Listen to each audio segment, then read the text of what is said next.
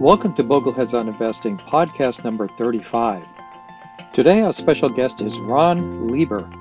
Ron is a New York Times award-winning columnist and the author of a new book, The Price You Pay for College. And today, that's what our discussion is all about.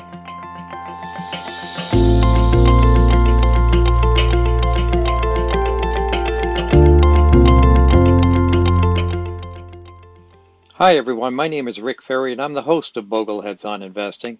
This episode, as with all episodes, is brought to you by the John C. Bogle Center for Financial Literacy, a 501c3 nonprofit organization that you can find at boglecenter.net. Your tax-deductible contribution to help expand financial literacy are greatly appreciated.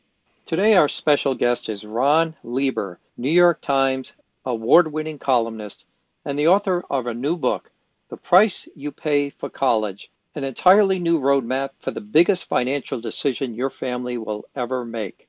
I recently interviewed Ron for the Bogleheads Speaker Series in a live interview that is available on the boglecenter.net website. This is the audio from that video. What I learned after reading Ron's book and interviewing him was that picking the right college, getting into that college, and paying for that college is not nearly as clear-cut as we would like it to be. There's an awful lot that goes on behind the scenes. This is a wonderful interview if you have children who will be going to college or grandchildren who will be going to college, or perhaps you will be going to college. There's something to learn for everyone. So here we go. With no further ado, let's welcome Ron Lieber. Thank you, Rick. It is an honor here to be among, sort of my fellow personal finance nerds. I know there are few people living and walking and breathing in the United States or in the world who care more about beating the system, winning the details, and getting it right than this crew. And it's a special honor to be here with Mr. Asset Allocation himself doing the grilling for the next 60 minutes. So I look forward to it. Lay it on me. Well, Ron, we'll start out with you. Over the past decade, your writing has shifted to focus on family finances, but particularly raising children, teaching children about money, and now sending those children to college. So I think I can guess this, but what sparked your interest in doing a book on the price you paid for college? Sure. Well, some of this is born of my own personal experience. I grew up in Chicago. My family was well off enough to, afford 3 private school tuitions, back in the day in the 70s and 80s, and when that didn't cost quite as much as it does today. And I had a couple things happen in there that kind of changed everything for me. So my parents split up. If any of you are divorced or the children of divorce, you know that is a calamitous financial event among others, right? You take one household, you turn it into 2, there are just going to be more expenses. And then right about the same time, my late father, lost his job, and he did not earn, much income to speak of for the next couple of years, except through some occasional consulting jobs. And it was about a decade, really, until my family was back to where it had been financially. So right away, we were sort of thrust into the, private school financial aid system for K-12, such as it exists. It basically consisted of a board of directors at our school in Chicago deciding whether the Lieber kids were going to be evicted for lack of ability to pay. And, thank God we weren't. It's still the most generous thing that anybody's ever done for me. And those kids who I grew up with, became my family and are still my closest friends to this day. So I got to stay there at the Francis Parker School, but when it came time to apply to college, we did not have enough money for the places that I wanted to attend. Luckily, our college counselor there knew the name of a guy to see, the guy in the Chicagoland area who you would go to for help with applying for financial aid. And we called him up. He gave us an address. He said we were to, show up at 5 p.m. the following Tuesday at this place in Evanston. And we were going to, we're supposed to bring him $50 in cash. And he said to go through the side door. So we thought, okay, and we show up at this address, and it turns out it's the Office of Financial Aid at Northwestern University. And it turns out that we were there to see the assistant director, who had this incredible side hustle going on, where every day during the fall at 5 p.m., he would usher in these needy families, and you would pay him a little money, which he presumably would not report to the IRS or certainly to his employer. And then he would proceed to explain to you all of the secrets of the financial aid system. Okay. And it turned out that this guy knew exactly what he was talking about. And I got into Amherst College, early decision. I got a great financial aid package. And I learned a couple of important things from that, namely that, the grown-up world was filled, just chock full of complex systems involving money, and they were totally made to be hacked, right? He wasn't encouraging us to break the law, right? But there was this guy out there who knew the answers, and for very little money, we could get a hold of him and he could tell us what to do.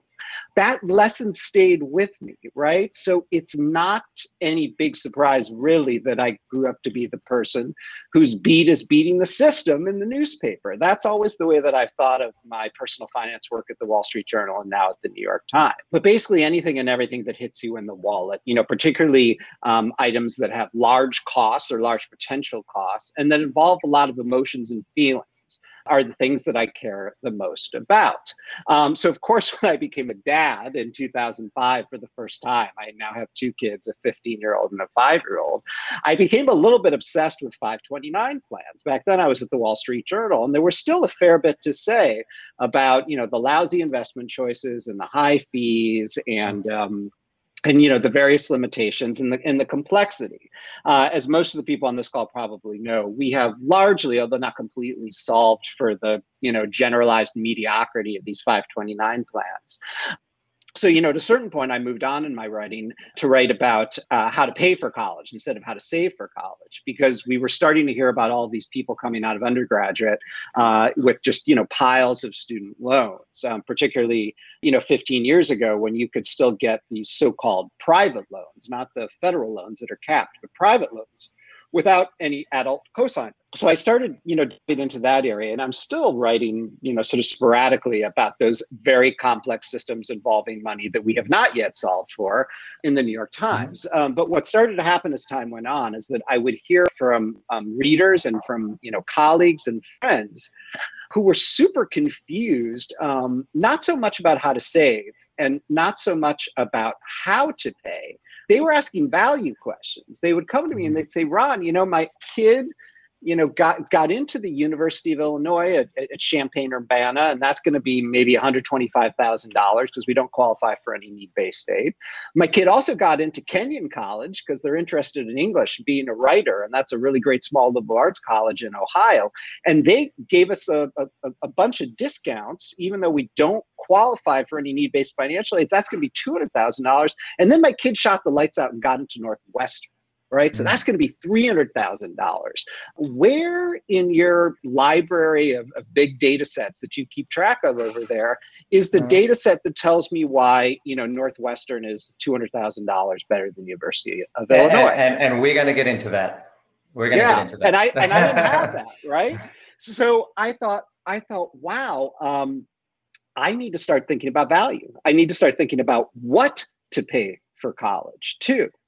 And so that was sort of my journey to becoming obsessed with, the college question. It was from personal experience as a student, as a middle income student. It was from personal experience as an investor with 1 and then 2 kids living in New York City, a high cost area. And then it was from professional experience with this avalanche of incredibly confused people asking questions about value that I did not know how to answer. Well, your book starts with a discussion that contrasts the advertised cost of college by those institutions with the price of college. So I'm going to show a chart. And this chart is the price of the cost of college from 1980 through 2000. Now, 1980 is a really important date for me because it's when I graduated college. And I went back and I looked, I actually paid room and board, tuition, everything else, $10,000 for a 4-year degree at the University of Rhode Island. That's what it cost. Now, this shows, this chart is showing the cost of college over the next 40 years going up by 1,200%. And during that same period of time, the cost of inflation going up by 236. So here's what I did. I went back to my old alma mater, the University of Rhode Island, and I said, if I paid $10,000 back in 1980, and it was the cost of inflation was 236%, I would pay $36,600 for the same education today. Turns out though, I actually looked at the data that I got off the administration of the website from the University of Rhode Island, and it came out exactly to $128,000. This chart is very accurate. Now, my question to you, Ron, is why does this chart exist? What happened here? Yeah. So I guess let's start by making sure we label this chart correctly, right? Because what we were looking at there was list prices. And I assume at some point sooner rather than later in the hour, we'll get to net prices and discounts, right? But there are plenty of people who pay the list prices, particularly at public institutions like URI, that don't have a lot of, institutional aid. And if you're a good Boglehead and you sort of saved effectively, you may have so many assets. And so you may well pay the list price. So let's talk about those list prices. First of all, let's consider a public institution like the one that you attended or, any flagship state university. What's gone on there more than anything that's caused that line to be so steep is a decrease in the amount of subsidy that the state legislatures give to the schools, right? I mean, to the extent that the price of those institutions are quote unquote artificially low, that they don't cover the cost of actually maintaining the buildings and paying all the professors and providing programming for the students, is because the state uses tax or other revenue and just hands it over to the university to keep tuition costs down. Right. So back in the day, this was thought to be a useful enterprise, a good investment. A well-trained workforce grows up to be more productive, pays higher taxes because it's earning more. And that money just sort of, comes back to the state and it gets a return on investment. But back in the last big recession, in particular, 2007, 2008, 2009, 2010, these states were so hammered, by a loss of tax revenue in that enormous recession back then, that they had to make some difficult choices. And one really easy thing to do politically, right, is just to sort of stick it to the state university system, right, and force the the chancellor and the board to make difficult decisions about whether they're going to raise prices or whether they're going to cut services or cut programs, right? And those schools felt like, well, we can raise prices because what it really means is that these students and these families will probably just have to borrow a little bit more, maybe $1,000 extra per year. They can afford it, right? Because this was already a subsidized education in particular. But, if that thinking continues to feed on itself over time, that's how you get a chart like this with public institutions. Now, if you're looking at the chart for private institutions, still pretty steep, far outpacing inflation, maybe not, but starting from a higher price, which is why the slope is not as high as it would be for publics. With the private institutions need to justify their higher prices with, more faculty, better services, shinier buildings. They're in competition with these state university systems, right? But the other thing they have going on is that as time has gone on, both market demand and regulatory requirements have meant that these institutions have either needed to or felt like they really had no choice but to add a whole bunch of administrators, right? We've got all sorts of new laws that require equality on the playing field for our daughters, right? Title IX, diversity and equal access in areas outside of gender.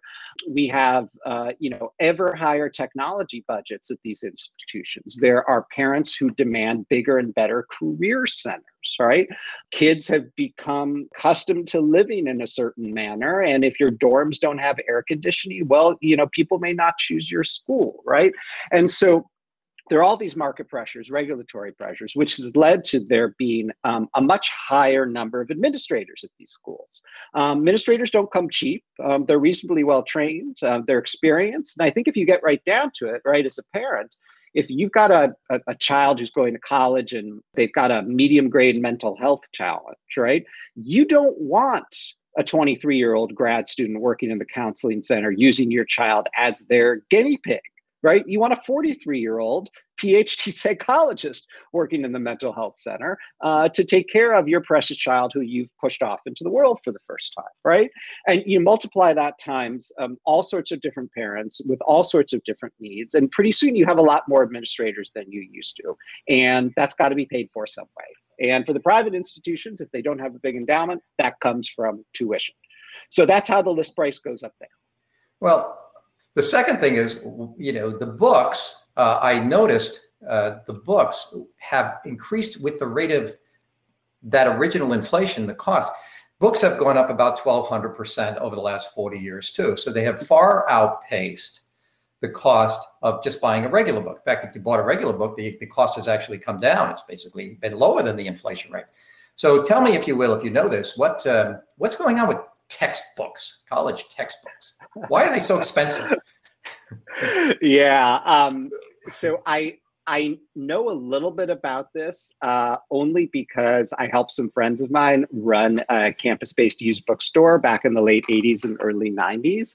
And look, it's some industries have higher profit margins than others, and textbook publishers really rake it in.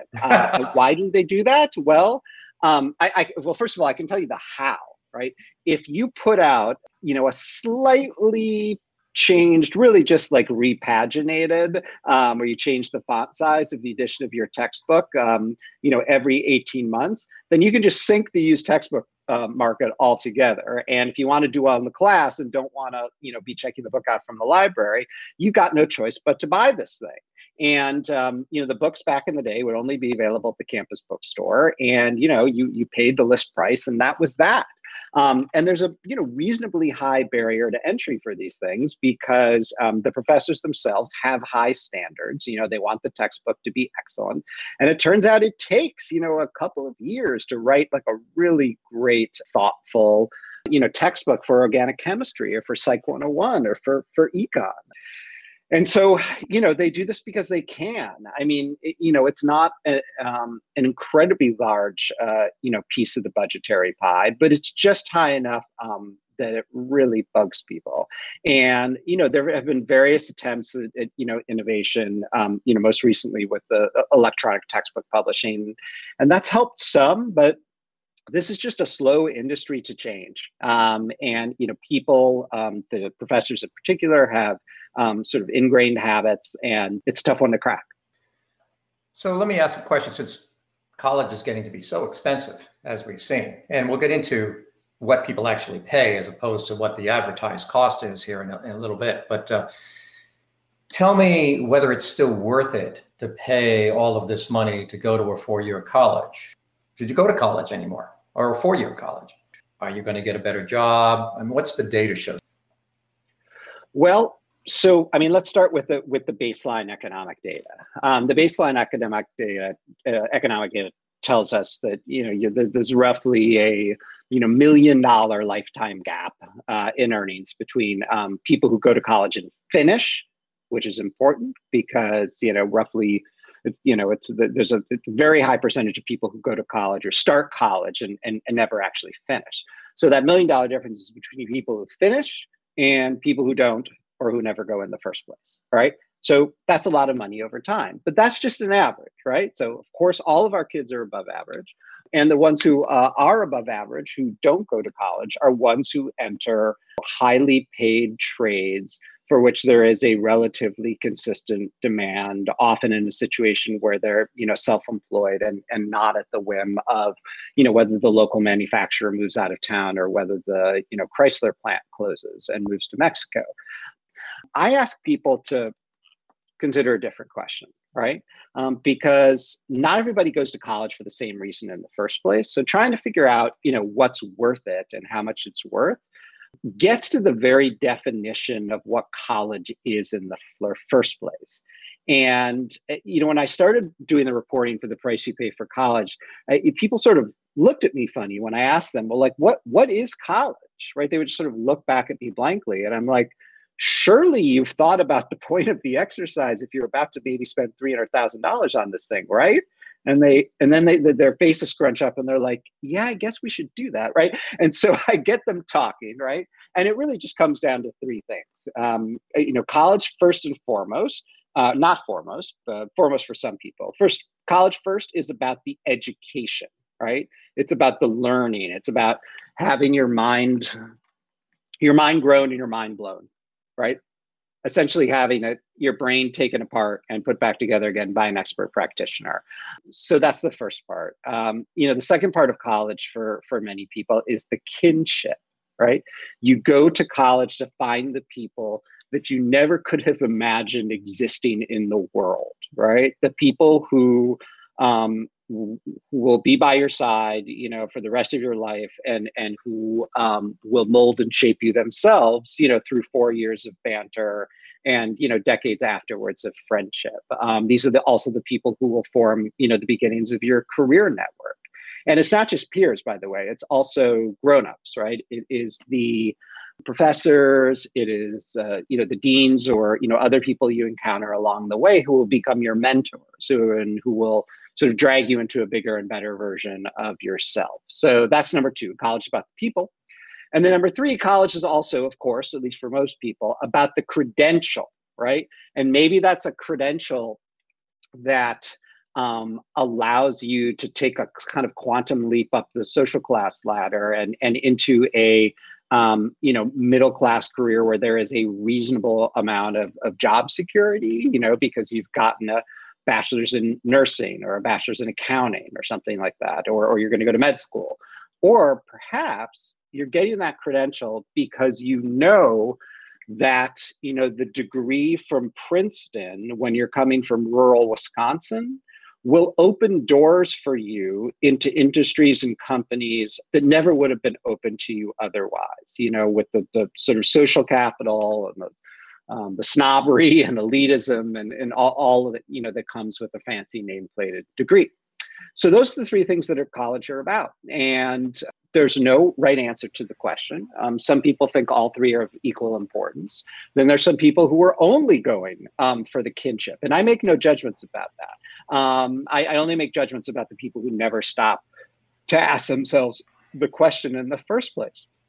Because if you don't do that, how do you know what you're shopping for?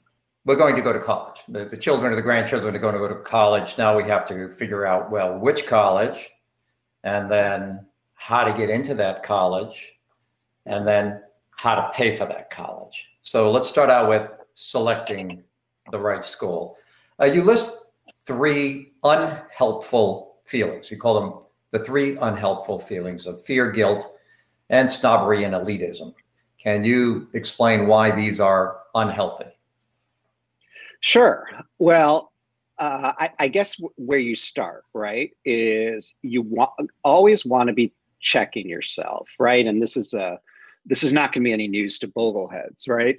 The Boglehead community has become used to, over decades, resisting flashiness, resisting so-called expertise, resisting the smart man and the smart woman who are supposedly the end-all, be-all of, investing prowess, right?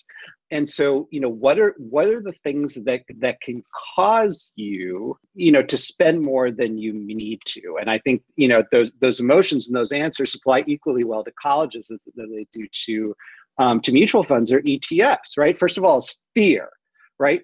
Fear that if you don't spend money, fear that if you don't believe that you'll get what you pay for, and the more you pay, the more you get, the fear that if you do it wrong, if you cheap out, that in this instance, your kids will go tumbling down the social class ladder from wherever it is that you've managed to clamber up to, because you were too cheap, essentially. and that there's something wrong with you as a parent or as a grandparent if you're not ponying up for the most expensive version of whatever it is that you know that your kid actually needs, right? College is not a want for many families. It's a given, right? So this is actually a need. It's just a question of, how much you're going to pay for it. So there's that fear, right? Then there's guilt that we have not saved enough to provide whatever it is our kid wants in this category of need. Guilt that we do not earn enough. Guilt that we chose the wrong profession that does not allow us to write a $300,000 check after taxes out of current income.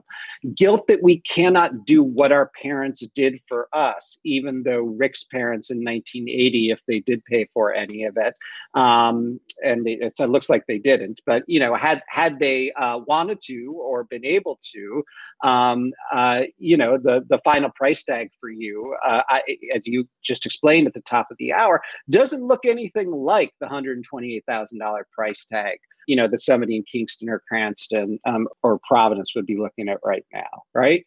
And so, we get ourselves all hung up on what our parents did for us without really understanding that the world has changed entirely. Or maybe we get all hung up on what our parents did not do for us, right? And we either deeply resent that they had the ability but not the willingness to pay for us, or we know how much we struggled because they did not have enough money through no fault of their own.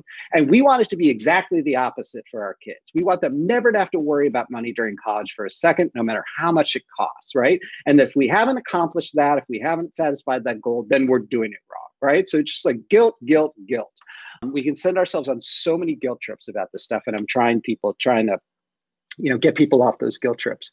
And then the fear and the snobbery is about the subconscious or maybe the conscious sense that where our kid goes to school, where we can afford to send our kid, where they are able to get in, is all some kind of final exam on parenting that the results of which laid in public to the public through the Facebook and Instagram sweatshirt reveals and the bumper sticker in the window, right? And you want that college to be as prestigious or fancy as possible. Otherwise, you did it wrong. Otherwise, you've gotten a C- as a parent, right? Or even if we manage to kind of get over that and step outside of ourselves, we're worried about other people's snobbery. Right? Because if we got a 16-year-old budding investment banker on our hands, and that kid has already figured out that if I'm going to do this, I want to be an investment banking analyst at Goldman Sachs or Morgan Stanley or, a couple of other Wall Street firms. Those places are just chock full of snobs and elitists, and they are not going to hire you out of Wisconsin Whitewater, right? But they are going to hire you out of Princeton. They are going to take a close look there. And so if you've got 10,000 acres and 5,000 head of dairy cattle, up in northern Wisconsin, and you're tempted to, just send your kid to Wisconsin Whitewater, that's great. But if that kid really wants to be a banker and you want that kid to have a shot at their dream, and you're not going to earn any need-based financial aid because you're making all that money, selling the milk to Ben and Jerry's, you're going to think really hard about spending that $300,000 for Princeton if your kid manages to get in. Not because you think it's worth it, but because somebody else on Wall Street is a big freaking snob, right? And so, these are relatively limited circumstances, but, as a parent, right, I can see how if you have the means or the ability to borrow, right, you want to do everything you possibly can, or you're tempted to, not to close off any avenues to your kid whatsoever. And that is how people end up spending $300,000 or borrowing to do so. And sometimes it's for, a reasonably good reason. And sometimes it's because people are confused. You talk a lot in the book about value. Are you getting the value out of your education or so forth? So how do you separate, for each individual, of course, it's different. So how do you separate value and how do you find value in the college system? Sure. So, it begins with trying to figure out what it is that you're going to school for, right? So let's forget about the 16-year-old investment banker for a minute. Let's think about 16-year-old who wants nothing more than to be a marine biologist, right? And this isn't, the 8-year-old who like loves the dolphins. This is the 16-year-old who's like shooting the lights out in AP Bio and has done an internship and is reasonably sure that they want to go not just to college, but to graduate school, right? So you're thinking about a lot of things there, right? But probably the first thing you're thinking about, hopefully, is you're thinking about the quality of the education, but what you're also thinking about is the quality of the mentorship, because you know that you can't get into one of these, teeny tiny, very competitive marine biology PhD programs, or you figure this out with a little bit of research. You can't do that without just a glowing lights out recommendation from your undergraduate, faculty advisor, right? So how are you going to find somebody at an institution who's going to actually get to know your kid well enough to be able to write that kind of recommendation? And what sort of environment or circumstances are going to need to exist? Is there a better chance of that happening if they're in, biology 101 with 800 other people, including 300 people who want to go to medical school? Or is there a better chance of that happening if they go to a small liberal arts college that happens to have a really great biology program, right? So, you start thinking about size, you start thinking about faculty contact.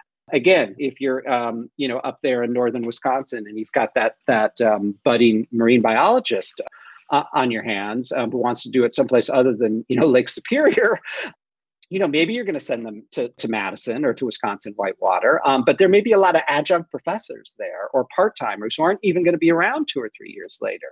Whereas if they go to Lawrence University, smaller school, if they go to Knox College, if they go to one of the, smaller colleges in Minnesota, they're going to have a better shot at making that kind of contact. Right?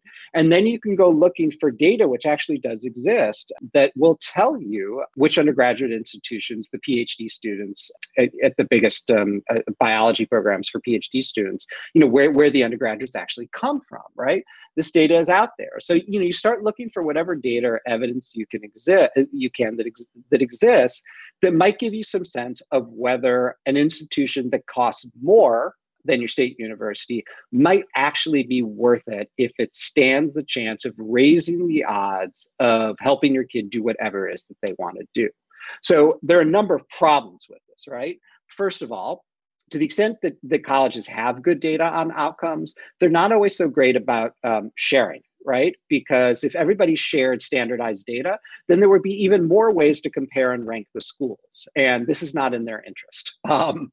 And so, there's not always great data. It isn't easy to find. I spent years, sort of hoovering up resources and trying to spit them out in the book, but I was not ultimately satisfied with what I was able to put together. And it's the school's fault, right? And then there's the not so small matter of the fact that we are dealing with children, right? For reasons lost to history, but that make absolutely no sense whatsoever. We spend all this money on teenagers, right? We don't send them off to serve in the U.S. Armed Forces on a mandatory basis. We don't send them off to do non-military national service. We don't encourage them, for the most part, to take a year or two off before going to college. So we've got these 18-year-olds who've never done a darn thing in the world except, scoop ice cream and work at a day camp and sit in high school, going to college, and we're making these six-figure decisions, investments based on what we think their interests are, but some of them have no earthly idea what they want to do. And then many of the rest who are absolutely certain about Wall Street or marine biology change their minds once they get into a really good college classroom and get exposed to, bigger and better ideas. So the whole thing is fundamentally flawed and deeply dissatisfying. And I'm just trying to help people, walk through a reasonably dysfunctional system with their head screwed on reasonably straight.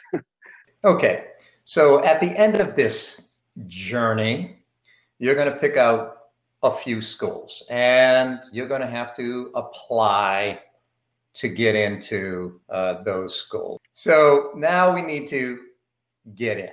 And with that in mind, the big thing these days seems to be diversity. I was listening to some entrance experts, if you will, former admissions experts, and they were talking about diversity, not just race and religion, but athletics, anything that sets you apart from others. So how do you use diversity to get into the school you want to get into?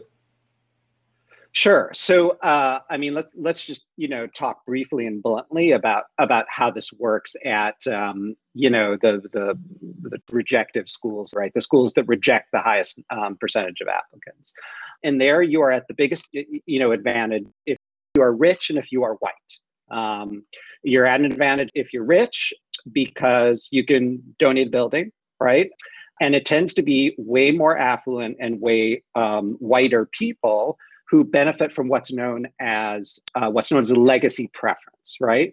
Where your grades can be lower and your scores can be lower as long as your mom or your dad or both, or like 4 generations of Cabots, or 8 generations, went to Harvard or Amherst or Stanford. Those people tend to be disproportionately affluent and white. When it comes to athletic preference, which gives you even a bigger edge than legacy preference does, many of those sports, although not all, but the majority of them are sports that require a great deal of investment and nurturing to get you to a place through the private tutoring, through the kind of elite level club sports, right? That will get you ready to swim or play golf or play tennis or play lacrosse or play hockey at an institution that will give you a preference, right? So there too, being wealthy gives you the bigger advantage. And more often than not, the people who are wealthy are white.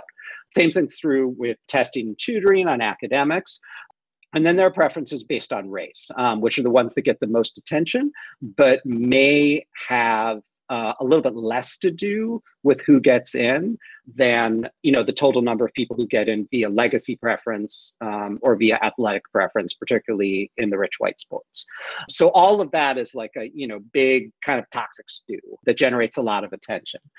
But what I think people miss a lot of the time is that like a step below there, at some still like really excellent high quality schools that reject way more applicants than they can take, there is actually a huge advantage to being able to pay full price because they get 50 or 75% of the way through the number of admissions they have to hand out, and then they start running out of financial aid money, right? And then the packages get weaker, or they just start rejecting people who need aid, right? So if you are a Boglehead and you have those compound interest charts imprinted in your brain, which I do thanks to my dad and the USAA magazine, sending me one when I was 23 years old.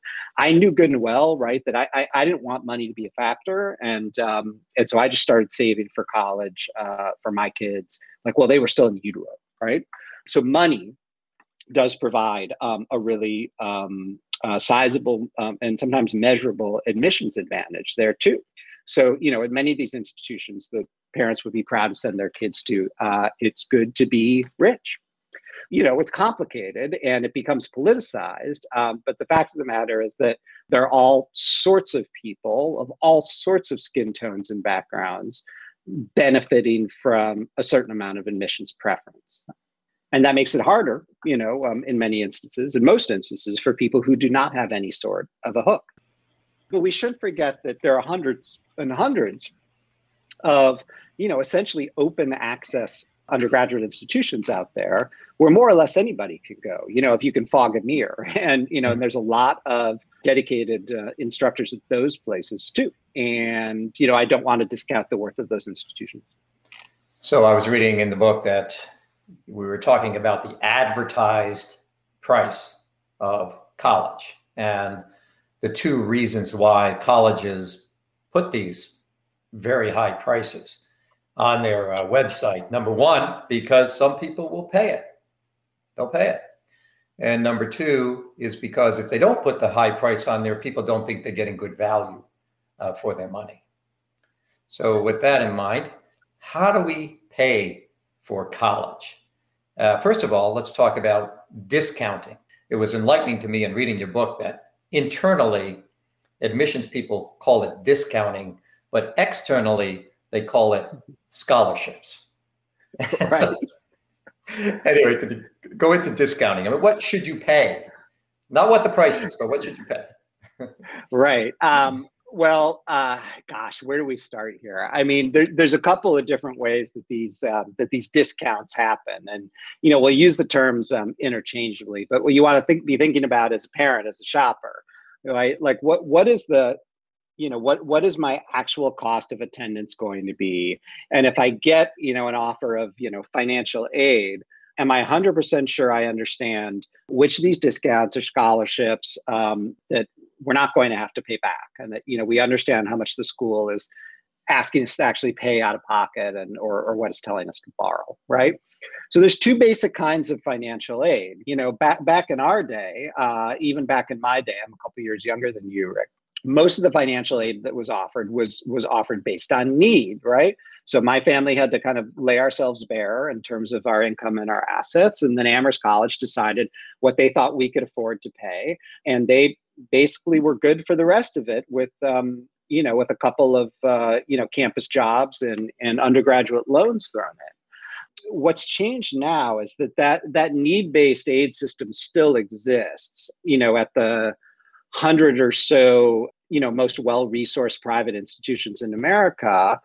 State systems are a little different, but at the private ones, it still kind of looks like that. But starting around in the 90s, this like whole separate system hived off that's become known as merit aid. And merit aid was originally designed to help like fourth tier institutions improve to the third or second tier by swiping kids who were qualified for second or even first tier institutions by throwing money at them and making them feel good, right? So if you got this unsolicited, offer in the mail after you took your PSAT test and you've done well from a school that you've never heard of, the letter would say, hey, we have our eye on you, and we're not going to charge you any application fee. If you come here and you get in, we'll give you $5,000 off the list price. And that worked so well. So many of the, of the good, smart kids, like were getting bought off, from higher tier institutions, that market forces intervened, competition took hold. And over the course of 10 or 15 or 20 years, it just kind of moved, farther and farther up the food chain, where now, it's really only 30 or 40 schools that aren't forced to offer some kind of discount. And let's be clear, too, this merit aid discounting, it has nothing to do with your ability to pay and kind of everything to do with your willingness, right?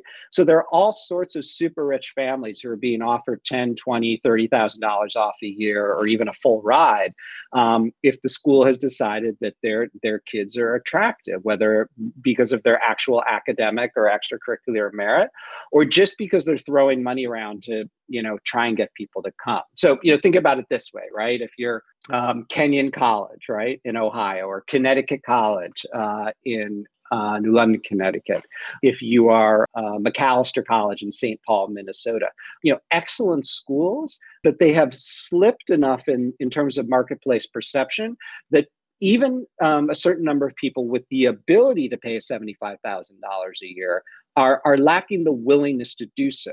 Right? But if you are Macalester and your cost to educate a student is $42,000 a year, all right, you're charging a list price of $70,000, right? If you throw an $18,000 merit aid package at an affluent family, that family's going to feel really good about what it has accomplished, right? Because they're going to get 18, 36, 54, $72,000 off over the course of 4 years. Their cost of attendance in any given year is $52,000, right? But if Macalester only needs $40,000 to educate that kid, that's still a $12,000 profit, right? And they can take that profit and they can toss it at a lower income family and help them too, right? So in theory, everybody wins, but it's a real weird look to be throwing scholarships at millionaires, which is essentially what's going on. And so as a parent, as a shopper, it is not at all clear that this is going on, the extent to which it's going on, nor is it predictable in many instances how much you will get, right? And so for somebody with like a boglehead mindset, the temptation and the desire, once you understand what's going on behind the curtain, is to crack the code, right? To try and beat the system. And so I did my level best in the book to show people exactly where the data is that can give them some level of predictability about what kind of merit aid might be offered. But the fact of the matter is that the schools kind of change their goals each year, in part depending on their own institutional priorities, and also based on what's going on in the market around them. And especially in the last couple of years with the pandemic, whatever algorithms they're using to try and decide like what prices to offer, which students, which is another revelation for people. A lot of these merit aid offers are delivered by robots, by software, not by humans, right? These algorithms can't predict how people are going to behave during a pandemic. And so you're getting all sorts of wacky results where people are getting no discounts, or they're deciding to apply to 22 schools just because it's also unpredictable, and they're only getting into 4, and it's all a real hash. I do hope that things will have kind of leveled out, and they'll be making more sense by next year. It's not always predictable. So the best we can do sometimes is just attempt to explain how the system works, even if we can't predict precisely what kind of offer it's going to make in any given year. Let's get on to a couple of other ways of saving, and that is the most popular one is a 529 plan. And a lot of people use 529 plans. Parents use them, grandparents use them. Some states give tax breaks, some don't. A lot of people ask, the most common question I get about 529s is, how much is enough? How much should I put in? What should I put in every year, and what do I need to get to by age 18 when my son or daughter goes to college? Sure. As I think most of the people in this crowd probably know, the nice thing about 529s is that they come with some sizable tax benefits, right? In 30 some states, you get some kind of a tax break for putting money in the first place. And then for everybody, you get a huge tax break on the way out. As long as you take the money and you use it for some, higher educational purpose, you don't pay any capital gains taxes on the earnings. And so if you start at age 0, and you get the kind of market that we've had the last 15 or 20 years, you're going to have a lot of capital gains that you're not paying taxes on. So, yay for beating the system, right? So the downside is, there's a bit of complexity. Every state has their own plan. The rules tend to be different investment lineups. Sometimes, although with increasingly less frequency, your plan may not have an index fund for, every asset class that you want to be in, although that's mostly gone now. It was definitely the case 10 or 15 years ago. Thankfully, Vanguard is in, and others who index, are running or providing investments for most of these plans. So how much should you save? Well, I don't, save as much as you reasonably can, right? Everybody's different, but here's something to anchor to that might make you not freak out, because, I talk to a lot of parents of young kids, and, if they can do any kind of inflation math in their head, they're thinking, wow, if I want my kid to go to the institutions that we went to, it's going to be $500,000, by the time they're 18. And that's insane. Right? I'm still paying off my student loan debt. We haven't bought our forever home yet. We want to have, 7 figures in retirement saved. How am I going to do this? Right? So many years ago, I had a conversation with a financial planner in Wisconsin named Kevin McKinley, who came up with what I now refer to as the McKinley rule, which is just to think about it in fraction. You want to save a third of the money that they'll need for college. And maybe your goal is public, or maybe your goal is private, or maybe it's, somewhere in between those two list prices, as we've discussed, right? So you want to save a third, you want to pay for a third out of current income, right? So while they're in college, you stop taking vacations, you eat rice and beans, you do whatever you can, and you pay for a third of that while they're there. And then you borrow a third.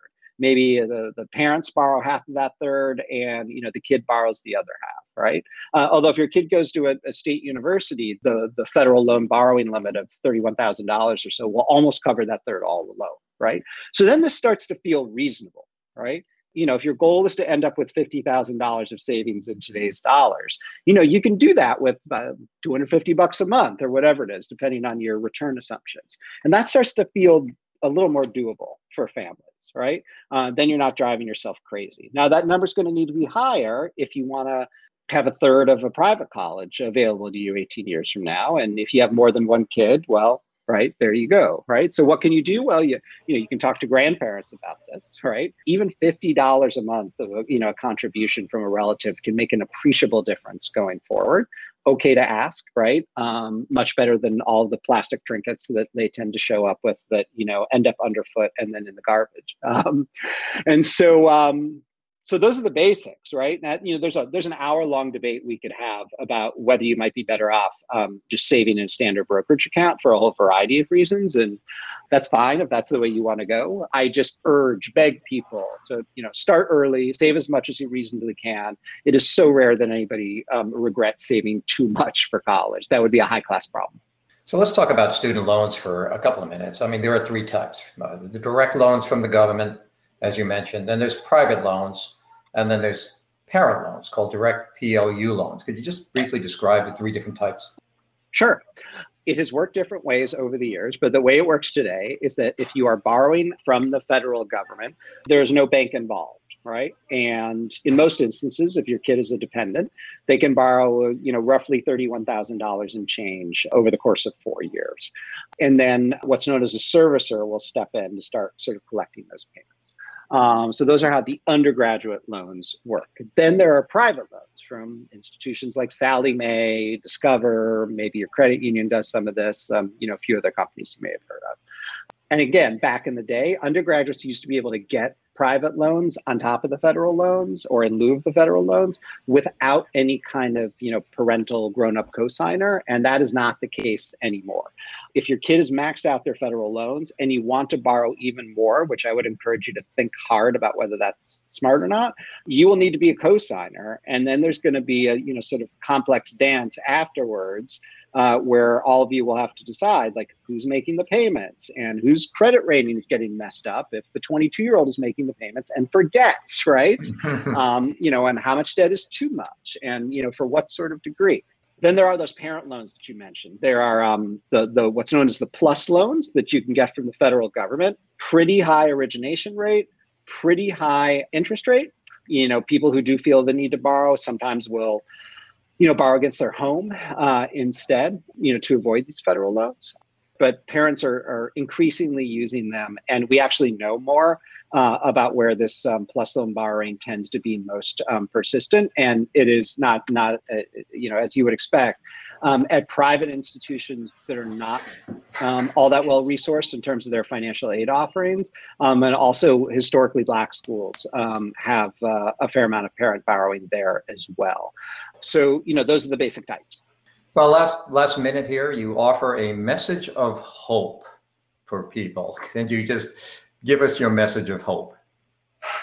Sure. So, let me tell you about the opposite of hope. The opposite of hope is, all of these calls that I used to get in March and April from incredibly smart people who help run institutions in New York City that you have actually heard of. And they have gotten to the end of the process and realized that, they had no idea that they weren't going to get any discounts and that their kid had applied to all of the wrong schools. And they're just, saying to me, Ron, is there something you can do to help?